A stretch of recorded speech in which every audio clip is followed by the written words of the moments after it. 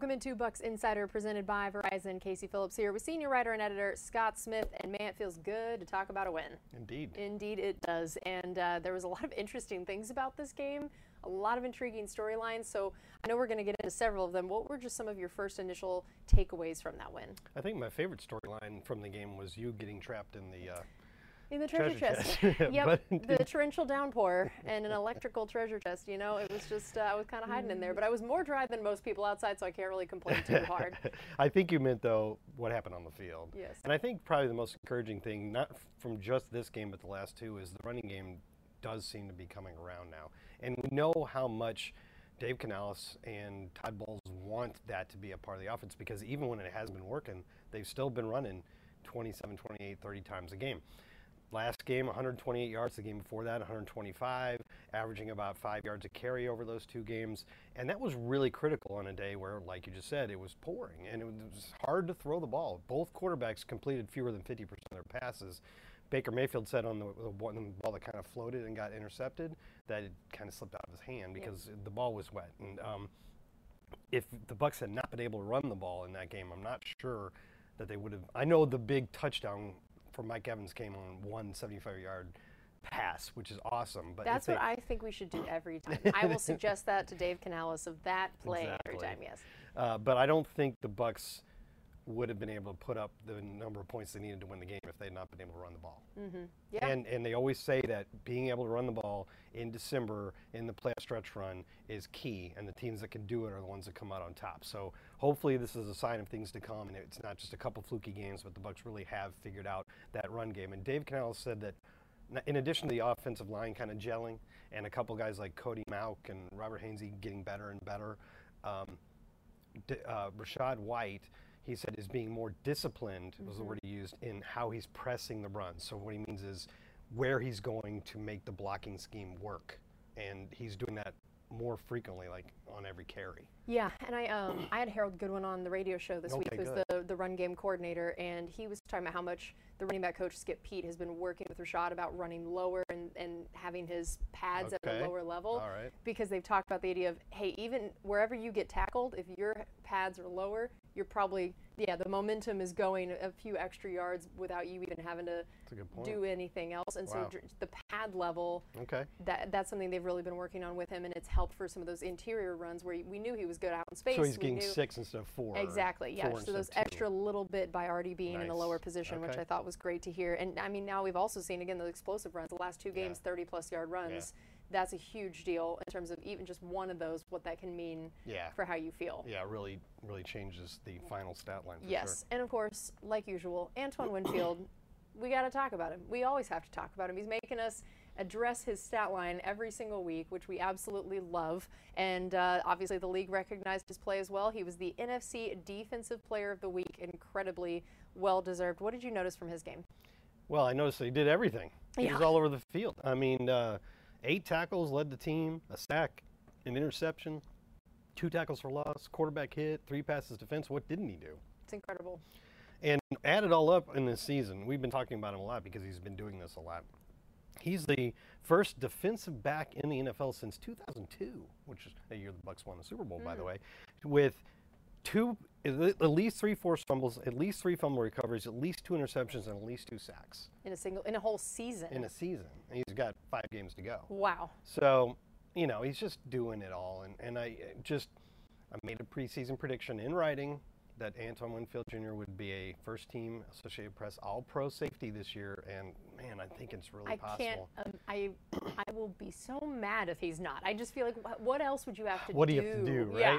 Like, I understand there's a lot of good players in this league, but man, I just can't imagine many more doing the kind of things he's doing. We're going to see another one that's probably going to be Jesse Bates. I was going to say, this is the other... I think in this game, this weekend, will feature the 2 All-Pro safeties, but we'll see. Which actually, Jesse Bates is the person that Antoine said he likes watching in the league, which I thought was cool. Yeah, so not only is Antoine doing incredible things on the field, but he's also doing amazing things off the field, and he has become our Walter Payton Man of the Year nominee, which I think is just one of the absolute coolest awards to be nominated for in the entire NFL, because it means, again, you're doing great things on the field, but more importantly, even you're doing incredible things off the field. And you see it here, he's done a lot with foster children. Yeah. That's become the cause near and dear to his heart, and we have a lot of stuff about it on the Buccaneers website if you want to learn more about what he's done. Yeah, the Walter Payton Award, it recognizes primarily a player for what they do for their community, but you don't get nominated for that unless you're also a great player on the field. It kind of has to be both. Right. And so Antoine has reached that point in his career. And you know, when we talk about this game that he just played, what do you want more out of a defensive player on your team than to get you off the field? Yep. By whatever means necessary, whether it's a turnover or it's a third down tackle, whatever it is, if you're the one that is getting the offense back on the field, you're doing the most important job by a defender. And aside from all the stats, take a look at this here. He had 6 plays on either third or fourth down that ended drives. That's incredible. That's incredible. How many drives were there in the game? Like 12 per team? I mean, he's consistently throughout the game ending drives, whether it be a tackle for us, breaking up a pass, of course, the interception at the end of the game. And a couple of those tackles he combined with another defender, so I want to give everybody credit. Right. But still, he was there and he made it happen. So just an unbelievable game for a player doing exactly what you want out of a defender. Yep, props to Antoine. Happy he is on our squad. Another guy we are pretty happy to have, man. Mike Evans just exploded in this game for whatever reason. He loves to play against the Panthers. It is wild what his stats are against them. Yeah. But man, this game, not only was it just an amazing game individually and what he meant to this offense to get this very crucial win, but of course we got the records and all of the big numbers that we've been waiting for all year with his 1,000-yard season. So yeah, just explain a little bit about what Mike did, not just in this game, but what some of these records are that he was able to hit. Well, that was the longest play of his career, by the way, which is kind of crazy, amazing. Yeah. He hit 1,000 yards for the 10th straight season. Most people know these stats because we've talked about him a lot. He's the first player to do that in the first 10 years of his career. In fact, 6 by Randy Moss was the previous record, so he's held that for a while. His 10 in a row at any point in career is only one behind Jerry Rice's streak of 11 for the longest in history, which is amazing. And then 10 period, whether they're consecutive or not, is tied for the second most behind Jerry Rice. So, you know, all these people who are now suddenly coming out and saying, like I think J.J. Watt said maybe on Twitter, Mike Evans is a first ballot Hall of Famer. Yeah, we've been there for a while. Yes. Glad you guys are joining us on this train. Yes, everyone down here has been like, yeah, we knew. So I got another stat for that we probably haven't done before because I want to do something a little bit different. This is players, because he got his 10th touchdown in that game, by the way, also. So he's now had 5 seasons with at least 1,000 yards and at least 10 touchdowns. And there you have the 7 players who have done that at least 5 times. You see the little asterisk by their names? Yep. Every single one of them is in the Hall of Fame. Incredible. Again, what more do we have to say? I do think that Mike has made it incredibly easy for the people that have to make the arguments for who goes in. Like, Kaufman. Yeah, that there's just going to be so many stats available, which I know is what the committee loves to hear. And I love how much Bucs fans love him, and we're so excited for him, and everyone just loved celebrating this. And I also thought, similarly to Antoine, another guy who's incredible on and off the field, it was so great because Friday, right before this game, he had 2 of his bigger Mike Evans Family Foundation events. And I just thought, what a perfect weekend to encapsulate Mike Evans and who he is and what he's meant to this team and franchise, and just to get to celebrate his on-the-field and off-the-field accomplishments all kind of in one weekend was incredible. We wanted to get him mic'd up for the game.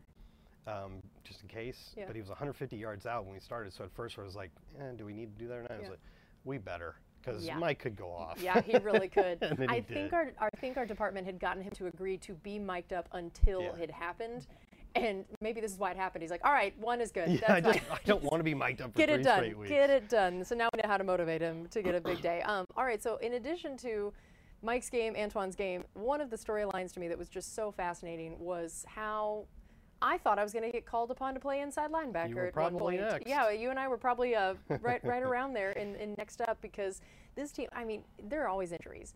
I don't remember a time where it was so condensed in one position. So tell us a little bit about how we kind of found all this out, the progress of who was hurt, who was not, and the way that we saw Coach Bowles kind of move things around and try to make it work. A few years ago, I remember we had a bunch of defensive line penalties at the same injuries at the same time, and a bunch of receiver injuries at the same time. But I don't think we've ever been so far down that you had to start a player or play a player out of position. So the Buccaneers have 5 off-ball linebackers on their 53-man roster. And going into that game, 3 of them, the 2 starters, Levante and Devin and Ricky Servasi-Dennis, were all inactive due to injury or illness. So you only had 2, and that was KJ Britt and JJ Russell. JJ Russell had just come up from the practice squad, and both of those guys only had 1 start in their career, and that was in the Atlanta game at the end of last year when we rested all the starters. So you're already relying on 2 guys who have very little experience starting on defense. And then, sure enough, unfortunately for him, and I felt bad for him, but KJ Britt went out of the game with a back injury, just 7 defensive snaps in the game. So what do? You don't have any more. What do? You put in Ryan Neal, the safety, and he had practice, and I'm doing quotation marks, which you can't see because we're watching video, but he had practiced at that position during the week. But by that I mean to say he had a few walkthrough snaps and a few snaps on Friday, and he said they just kind of gave me a basic idea of what I would need to do in case I was needed. And then he was needed, and he said, oh, I mean, this play was huge. Incredible. Great run blitz off the backside on a 3rd and 1. Yeah, and when you look at the final score, that difference in 7-3 right there, that's the game. Exactly.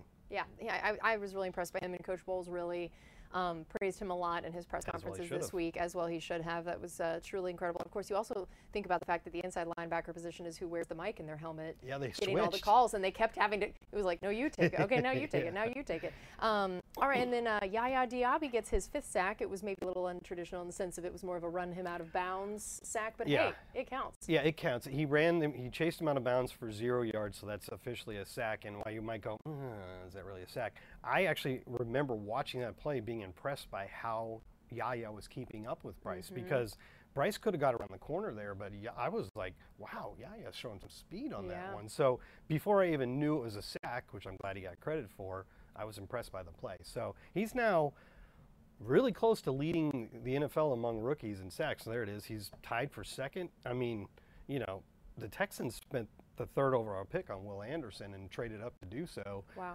And Yaya's given the same number of snacks. Now, I don't want to oversell it. Will Anderson's having a phenomenal season and has had tons of quarterback pressures. But Yaya Diaby was a 3rd round pick. And I think I've said it before, you just don't generally find impact pass rushers in the 3rd round. And he wasn't starting for so much of that. He was getting less snaps than some of the other guys. So like his per snap sack rate is really good. Is really, really good, which is exciting. All right, so now looking forward to this next week, Falcons game, big deal game in terms of the standings and what this means. I know that Coach Bowles was asked, does this feel like a playoff game? And he said, basically every game now is a playoff game, but this one in particular, this is big. So lay out for us what this game would mean in terms of our overall standings. So the Bucs have 5 games left, right? 5, and 3 of them are against division opponents. So there's obviously a lot of key games left. I don't necessarily think that the Buccaneers have to run the table to win the division. If they do run the table, they will win the division. Period. Yep. That's a given. This game is the most important one if you just judge them all by what they mean to the Bucs' playoff hopes, because the Buccaneers are 1 game behind the Falcons, and they lost to the Falcons in Week 7. So if the Buccaneers were to lose this weekend, they would be 2 games back, but functionally 3 games back, because Atlanta would have that head-to-head tiebreaker. Both games, Yeah, and so you would have to win 3 more games than the Falcons do over the last 4 weeks. And so that basically that's means they nice, have to but now you're counting on Atlanta to start losing a lot, and you don't want that. Now, if the Bucs win, which we're confident they can, now they're tied for 1st, and they, not Atlanta, control their own destiny. The Bucs win out and Atlanta wins out. The Buccaneers will win the tiebreaker. They will be tied in record. They'll be tied in head-to-head. They'll be tied in division record. So it'll go to common games, and the Bucs will have 1 more win in common games than the Falcons. That's common opponents. Right, yeah. Teams that both teams played. Yep. So this one's you're going to know after this game whether the Bucs play or division title hopes. There's still wild card in play, but division title hopes will either be very, very much alive or really hanging on an edge. Yep, that's going to be interesting to watch. And then also, we just wanted to remind everybody, this last week was the My Cause, My Cleats game. If you want to see all of the different guys' cleats and the causes that they were supporting, there's a lot of great stuff on the Buccaneers website. So this is one of the examples. Coach Bowles used Autism Speaks as his cause and charity. This is his son, and this is them seeing the sensory rooms they had built at the stadium for anyone with sensory issues who comes to the stadium, needs a bit of a break, needs to get away from some of the lights, the sounds, everything like that. It's an incredible place for kids, adults alike, anyone who might need a quiet spot during the game. So his family partnered up with TSA, the Glazer family, and did this, and I just thought it was such a wonderful cause, wonderful thing to see. And then also, I got a chance to go, I think I kind of teased this on one of our earlier shows. Dee Delaney and Devin Tompkins, I went with them to Gigi's Playhouse. There's their adorable children, and they both have Down syndrome. They're only about a year apart in age, which is just so cool that these guys have each other to go through this with, to talk about things with, and that their kids get to know each other a little bit. So we went over there, their kids played with each other, and didn't they spontaneously start to hold hands at one point? They did. It was really cute that we just, and they had not met actually until this point. This was kind of the first chance for these kids to really meet, and yeah, we just all of a sudden looked over and they were holding hands, and I was like, well, this is the cutest thing ever. So yeah, and Gigi's Playhouse, great place where they're an achievement center, so they help kids, adults, anyone. They have one-on-one sessions, they have group sessions, they do everything from tutoring, speech therapy, all sorts of stuff. So really great place, really cool cause, and just to see those two guys in a different light, they gave really, really sweet answers talking about their children. And so I just love when win, lose, or draw, whatever happens on a Sunday, I love getting a chance to show our fans a reminder of, like, these are humans. They go home, they have families, they have lives, and just to see another side of them is always really fun. So My Cause, My Cleats game, always one of my favorites. All right, so now we'll close with this. Any injury updates, as we just talked about the litany of them at one position? Do we feel like we're going to be getting the call for you and I to play this Sunday, or are we in a better spot? I'm happy to report that I have pretty good news. And probably, I mean, it's not, people found out yesterday, so maybe a lot of people already know this, but Levante David was back in practice. And I don't know if that was a sure thing on Monday. Todd Bowles said he was hopeful that Levante would be close. That sounds to me like, I don't know. But the Buccaneers didn't, as is common this late in the season, instead of holding a full-speed practice on Wednesday, they made it kind of a jog through. So it's basically an estimate of what the player would have participated, their level of participation had it been full speed, and Levante was full participation. So if you're starting full participation on Wednesday, that's a great sign. It is. Not unexpectedly, Servase Dennis, who missed the game due to illness, was also back to full participation. And KJ Britt was a limited participant. So that position, which was so dire just, 4 days ago, looks like it'll a little bit better, probably are at least going to be close to fully staffed against the Falcons, which is important because that's like the 5th or 6th best or 4th maybe rushing attack in the league. Yeah, they got 3 incredible running backs. Yeah. So, yeah. I don't know about you, but when I close my eyes and picture Levante David having one of his great games, I picture it in Atlanta. I feel like he just always does well in Atlanta. I don't know why that is, but I can think of games where he's just all over the field. So getting Levante back would be gigantic. Now, on the flip side, 3 of the 5 starters on the offensive line were on the injury report and either did not practice or were limited, and that's a bit of a concern. Yes, absolutely. All right, well, stay tuned to all the rest of the injury reports. The one on Friday, of course, is the one that tells us the most about in, out, questionable, all of that stuff. So stay tuned to Buccaneers.com for that. Thanks for being with us. We'll see you next time.